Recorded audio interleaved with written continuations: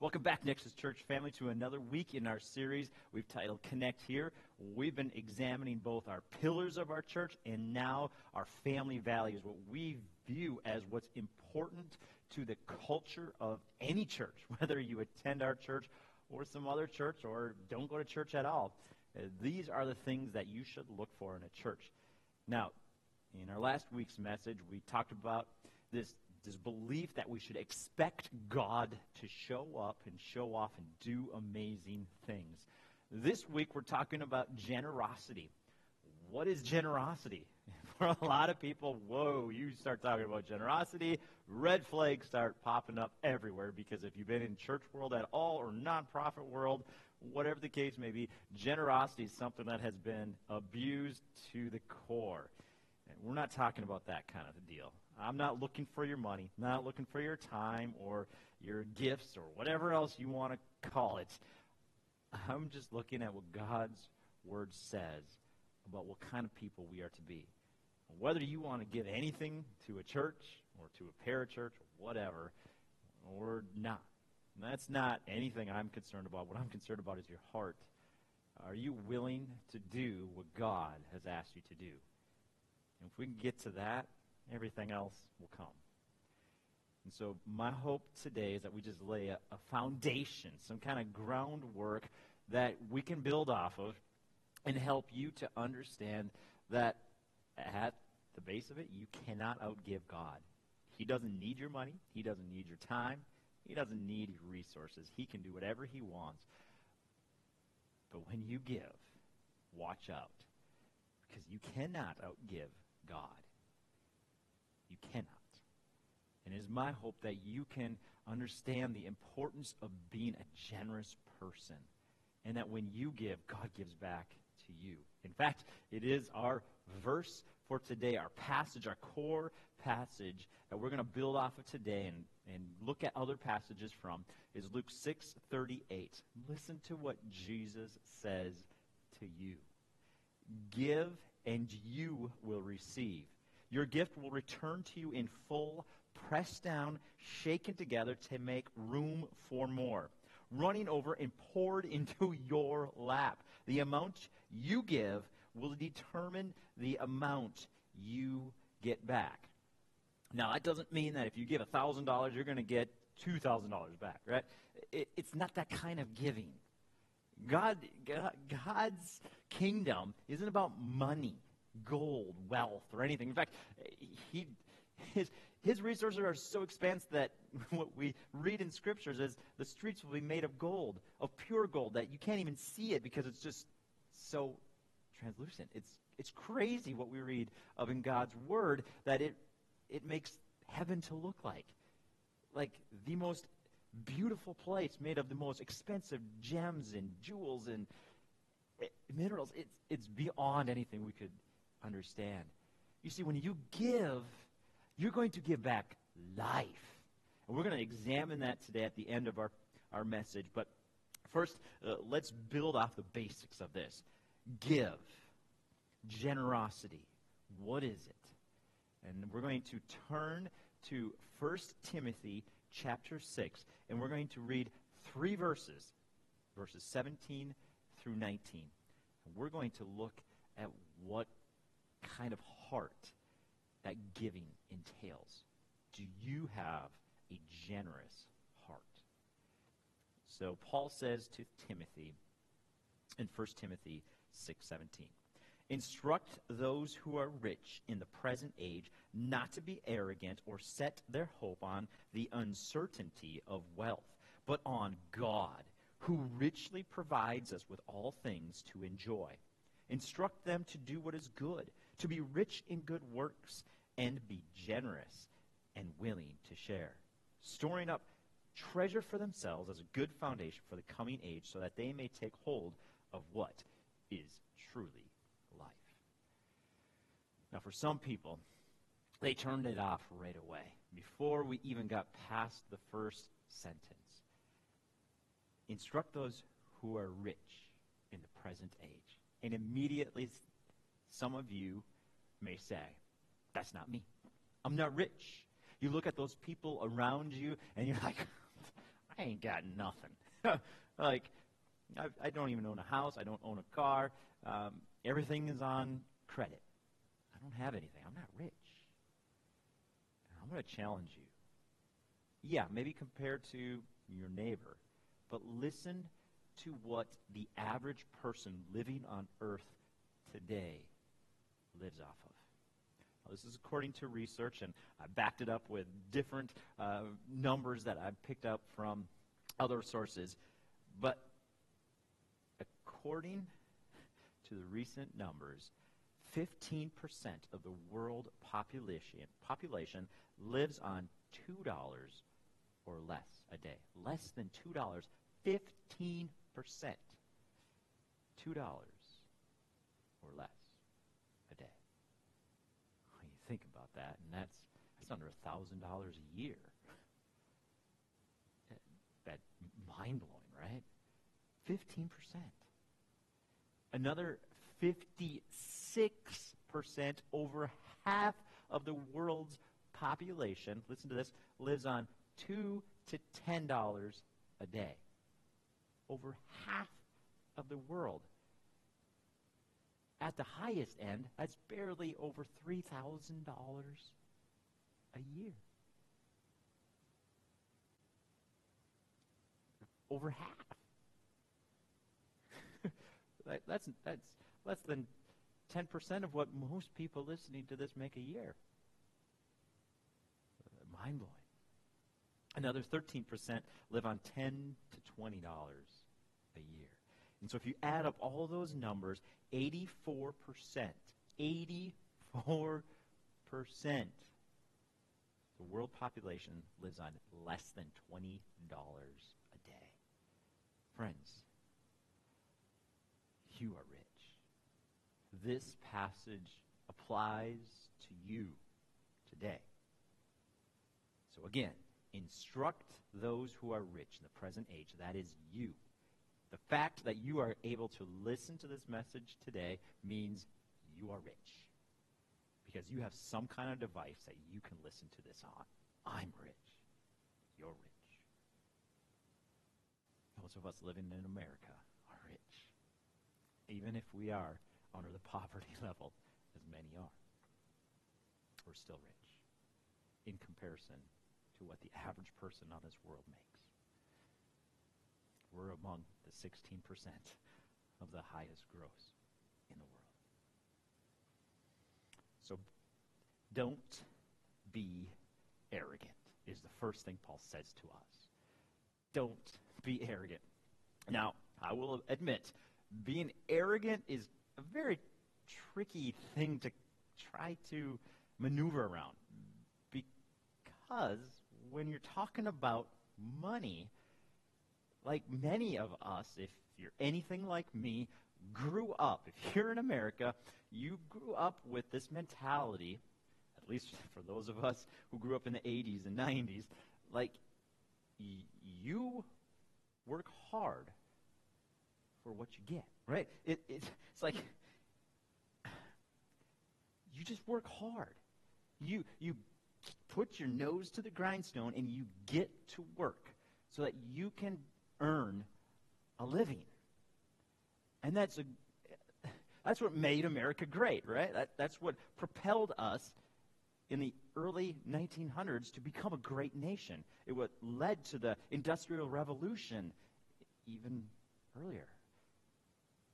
Like, work hard and you will get a reward. That's a good mentality. In fact, it probably would do America some good today if we had that mentality. However, the problem with that is it led to arrogance. We earned what we have. We deserve as Americans to be better than others because we did it. We worked for it, and they haven't. They don't deserve it. They haven't tried. They haven't put out the effort, so why should we help them? Why should we care? They're sitting on their butts doing nothing. They're lazy. If they would just get to work, they would have what we have. Well, other than the fact that America took advantage of a lot of those people to become great, but that's beside the point. We're not going down that rabbit trail. At the heart of it, it is arrogance. It is selfishness. It is pride. In all three of those things, the Bible speaks highly against. In fact, listen to what 1 John 3:17 says. It says, if anyone has the world's goods and sees his brother in need, I'll add a little commentary to that. If anyone has the world's goods and sees his brother in need who hasn't worked hard for it, yet closes his heart against him, how does God's love abide in him? It's a great question, isn't it? We make excuses. They haven't tried. They don't want to change. Without ever giving the benefit of the doubt that maybe they do, and they just don't know how. Maybe they've been brought up in it. They simply do not have the resources available to help them get out of it. And so we look down on them, say they could do it if they wanted. God says, how can you say God's love abides in you if you can't love your brother, who you see? God loved you. He sent his son. You didn't do anything to deserve it. You were lazy in your ability to make yourself right with Jesus, with God the Father. But yet, God so loved you, he sent his son. So that's how he begins. Don't be arrogant. Or set your hope in wealth, right? Do not be arrogant or set your hope on the uncertainty of wealth. Now, what does it look like to place your hope in wealth? Right? It says don't place your hope in wealth, but what does that look like? How do we go about this in our daily life that Paul would be warning us? Don't put your hope in wealth. Well, you don't have to look over that many years ago when everything came crashing down in 2008 and everybody was like, oh, everything is crumbling. And maybe this year, we're talking now 2023, and we've looked at, many of us have investments for retirement. And if you've looked at them, you noticed a pretty significant drop in your retirement if you placed anything into the market. And we've come to understand we cannot place our hope in retirement or the future of the economy or on our own ability to get right with God. There's a story in the Bible found in Genesis 22, and I encourage you to go read it for yourself today. Genesis 22, and Abraham has been called by God to sacrifice on the mountain. But here's the catch.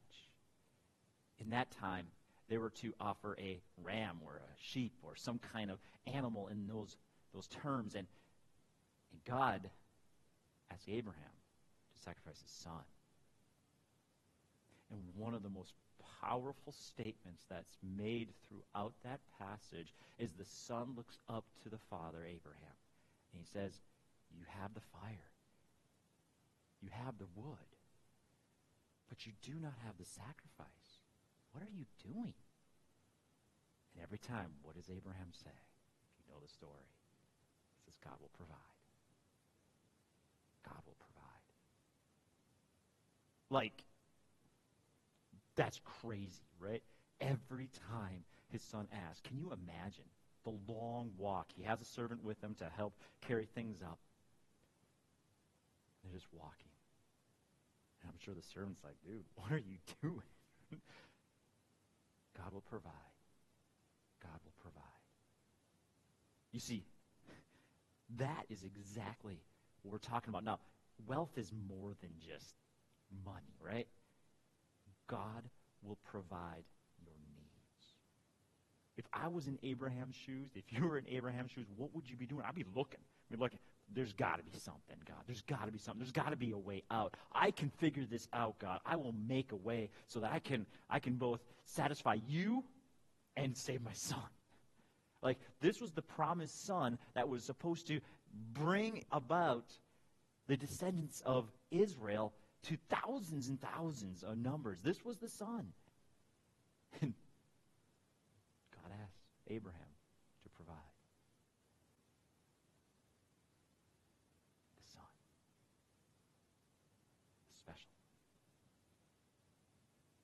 God isn't providing.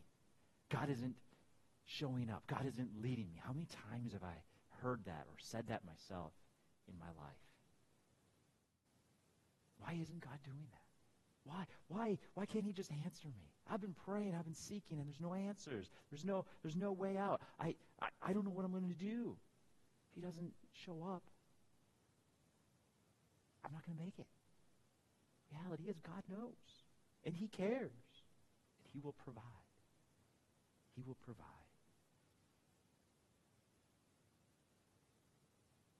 He will provide, even if you offer it all up on the altar, like Abraham did. Said, you gave him to me. I was over 100 years old when we birthed this son.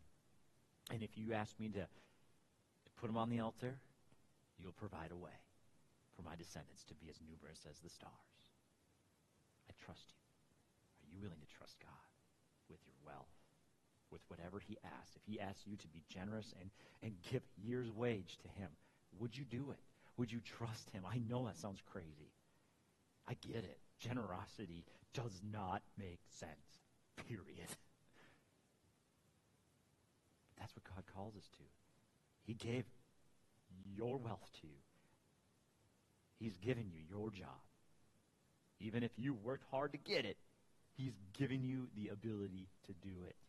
Would you turn and walk away from that job if he asked you to? Would you be willing? Would you be willing?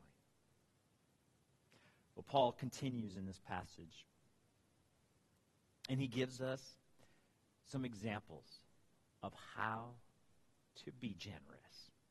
And the first way that he provides is to do what is good, or to be rich in good works.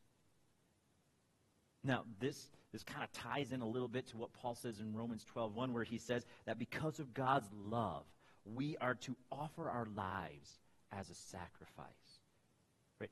We out of love for what God did for us, providing us a way so we could have eternal life with him in heaven for all of existence, we give ourselves back to him. We are to be rich in good works. Now, a beautiful picture of this, and I will read this for you today. This is Acts 4, verses 32 through 35. Listen to what the early church did after God gave his life for them. Acts chapter 4, verse 32. Now the entire group of those who believed were of one heart and mind. That means they were in unity, right? And no one claimed that any of his possessions was his own, but instead they held everything in common. What did they do? They gave all that they had, and they kind of lived in a commune. They all lived together, which obviously that's not something that we do today, but it's the understanding that they gave freely so that anybody could be helped that was in need. And with great power, the apostles were giving testimony to the resurrection of the Lord Jesus, and great grace was on all of them. For there was not a needy person among them, because all who owned land or houses sold them, brought the proceeds of what was sold, and laid them at the apostles' feet. This was then distributed to each person as any had need. It's beautiful. You see, generosity is a lifestyle. Generosity is us constantly doing what's good for others, looking out for the needs of others. And I get that. That's tough, because what does that mean? That means you could be taken advantage of. And you burn me once, shame on you. Burn me twice, shame on me kind of mentality that we have in this culture we live in. It's to take care of yourself. But what we read of in the Bible, not that I'm asking anybody to make a commune or go off the grid and create some kind of interesting little group that takes care of one another in a weird way. But I am encouraging you. How can you live for the common good of others today? So they did good works. They were rich in good works. I like that. They were rich. They didn't hold anything back. They were rich. And then Paul continues. Not only were they to be rich in good works, they were to be generous and willing to share. It's like what we just read. They were willing. Did you notice that? Willing. I think that's important to understand. God isn't looking for you to be forced into this. He's not like putting the pressure on you saying, you got to do this or else. You got to do this or else. Right? This is a willingness. If you don't want to, he's not going to push you into it. It's like that's for you. As we're going to read in just a moment, really it's harming yourself. Being rich and willing to share with others is going to come back to not bless you, not give you the favor that will do breakthroughs and miracles. In Mark 12:41 through 44, we got a beautiful picture of this, where Jesus sat down opposite of the treasury and began observing how the people were putting money into the treasury. Many rich people were putting in large sums, right? So think of this, like like the old offering plates that are being passed down the rows, and somebody's just like throwing in this big old wad of $100 bills, and everybody's like, oh man, that guy put in a lot. And then a poor widow came and put in 2 small coins, which amounted to a couple of cents. Calling his disciples to him, he said to them, truly I say to you, this poor widow put in more than all the contributors to the treasury, for they all put out of the surplus. Out of the surplus, the leftovers, the extras that they had after they paid and took care of everything.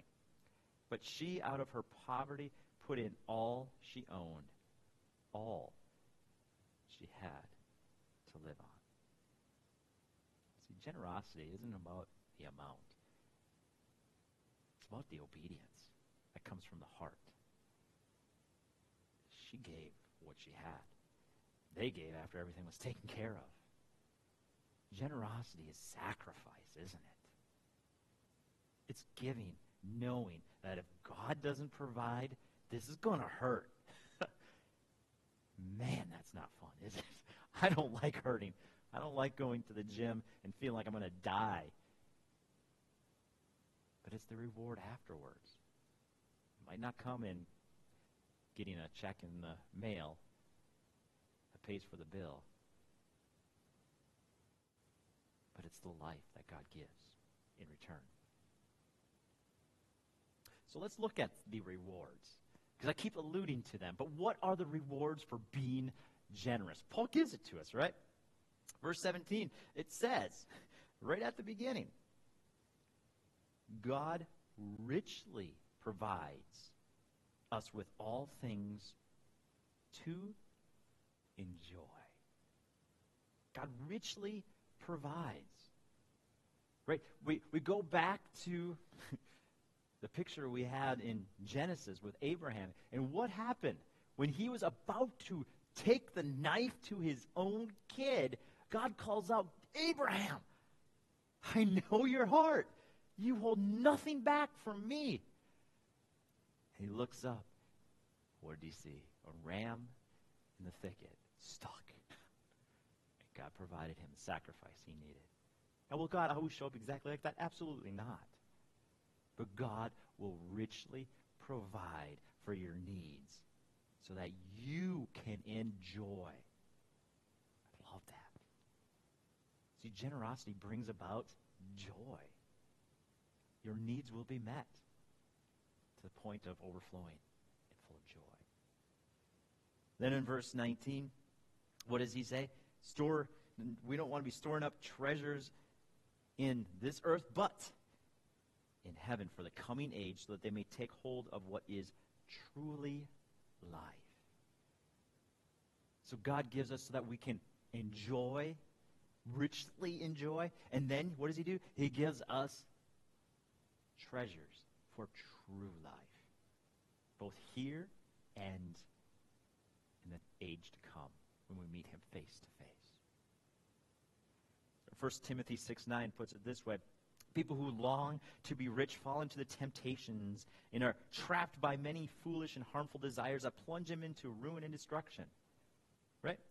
When we long for things on this earth, it keeps us from the true riches that are for life, for hope. Things on this earth, yeah, we need them. Undoubtedly, we need food to survive. We need water to survive. Especially in northwest Minnesota, where it gets dang cold in the wintertime, we need heat in order to survive. Those things we need. But God will richly provide both for our here today and for our tomorrow when we have a heart that when God speaks or puts something inside of us to give, whether it's time or money or whatever it might be, we're willingly giving ourselves, our lives, back to him. He will richly provide. And ultimately, as we read in our core passage for today, God will send his favor. Right? His favor. He'll give you way more than you could ever ask. Your gift will return to you, pressed down, shaken together, to make room for more, running over, poured into your lap. The amount you give will determine the amount you get back. Why? Because God knows he can give you everything. And you will give it back if he asks. He knows that he can trust you, just like Abraham. He was willing to give his son. God's like, I can give you anything. If you're willing to give me your son, the miracle that he is and was, I can give you anything. I can trust you. I can trust you, Abraham. God will do the same for you. I can trust you. Why? Why would I hold anything back from somebody that I can know will do whatever I ask? It's trust. A couple other passages for you to ponder. Proverbs 11:24 through 25. Give freely and become more wealthy. Be stingy and lose everything. The generous will prosper. Those who refresh others will themselves be refreshed. See, again, it's more than just money. It's bringing life, and you will in turn have life. See, stinginess is the total opposite of generosity. This is why it's so much more about money. Stingy people will hold back everything. They'll hold back their time. They'll hold back their praise and adoration and love for others. They'll hold back everything in life because they're selfish. They don't want to give it out because they're scared that if they give it out, they won't get it back. If they give out praise, if they give out compliments, they might not get it back. They live in a world where everything is half empty. God wants you to give it all out. Give the praise. Give the thanks. Give the money. Give the time. Be generous. Don't burn yourself out. No, we're not talking about being silly and obnoxious. But within your abilities, give. And when God asks you to give more, trust that he will give you back your time. Trust that he will give you back praise and joy and care. Because sometimes he does ask us to go beyond ourselves. That's where the supernatural comes in and overtakes our natural abilities. 2 Corinthians 9:6, whoever sows sparingly will also reap sparingly, and whoever sows bountifully will also reap bountifully. I believe that generosity, a generous lifestyle, it leads to a supernatural move of God. It's what we've read throughout Scripture today. When we give, God gives back in miraculous ways, in supernatural ways. And that's why it's not like you give $10, God gives you $100, because that's natural. Generosity in our giving back to God unlocks the supernatural move where God comes back and gives you things in a supernatural realm that cannot be quantified. That's why it's overflowing and pouring into your lap. It's a supernatural move. Friends, you cannot outgive God. And today, my prayer for you is that you would get that into your heart, that your generosity, your giving of whatever God asks you to give. Now, I'm not pressuring you again. This is not about you giving to the church or giving to some ministry or whatever it is. It's a lifestyle. When you unlock your encouragement to others, your time to others, your care for others, your love for others, when you unlock a generous lifestyle, there is something about what God does in return that it's supernatural in your life. You cannot quantify it. It's beautiful. I pray that you'll get that into your heart today. Father, I pray for every person right now. God, I know there's so many people who have the mindset that I've struggled with for years, where we work hard for what we get. We protect it. We save it. We store it up for these needs that we have. They're real needs. But God, when we do that, when we lock it up, we lock ourselves up into our own abilities, our own strengths, and when that happens, it locks you out. It keeps a supernatural move from God to happen in us, through us, and around us. And God, I just pray that you would lift off this covering, this arrogance that Paul calls it, this trusting in our wealth. God, that we would see what it really is. Worship to ourselves. Worship of our abilities and our talents. It's not worship of you. It's worship of ourselves. It's trusting ourselves, not trusting you. God, work in every person's heart now. Help them to see that, God. This is not me coming down on them or doing anything. God, this is your word. This is your heart. You're opening my eyes. I pray you would open theirs as well. In Jesus' mighty name, amen. Friends, I hope you heard my heart today. I hope that you get this. This is a process that I'm still in the middle of. But understand that God, if your heart is truly open and willing to receive, he's going to do some amazing things. And so with that, if you have any questions, comments, or thoughts about this message today, I encourage you to look at nexuschurchmn.com. Hey, we have all of the ways you can connect with us there, and we'll talk to you again real soon.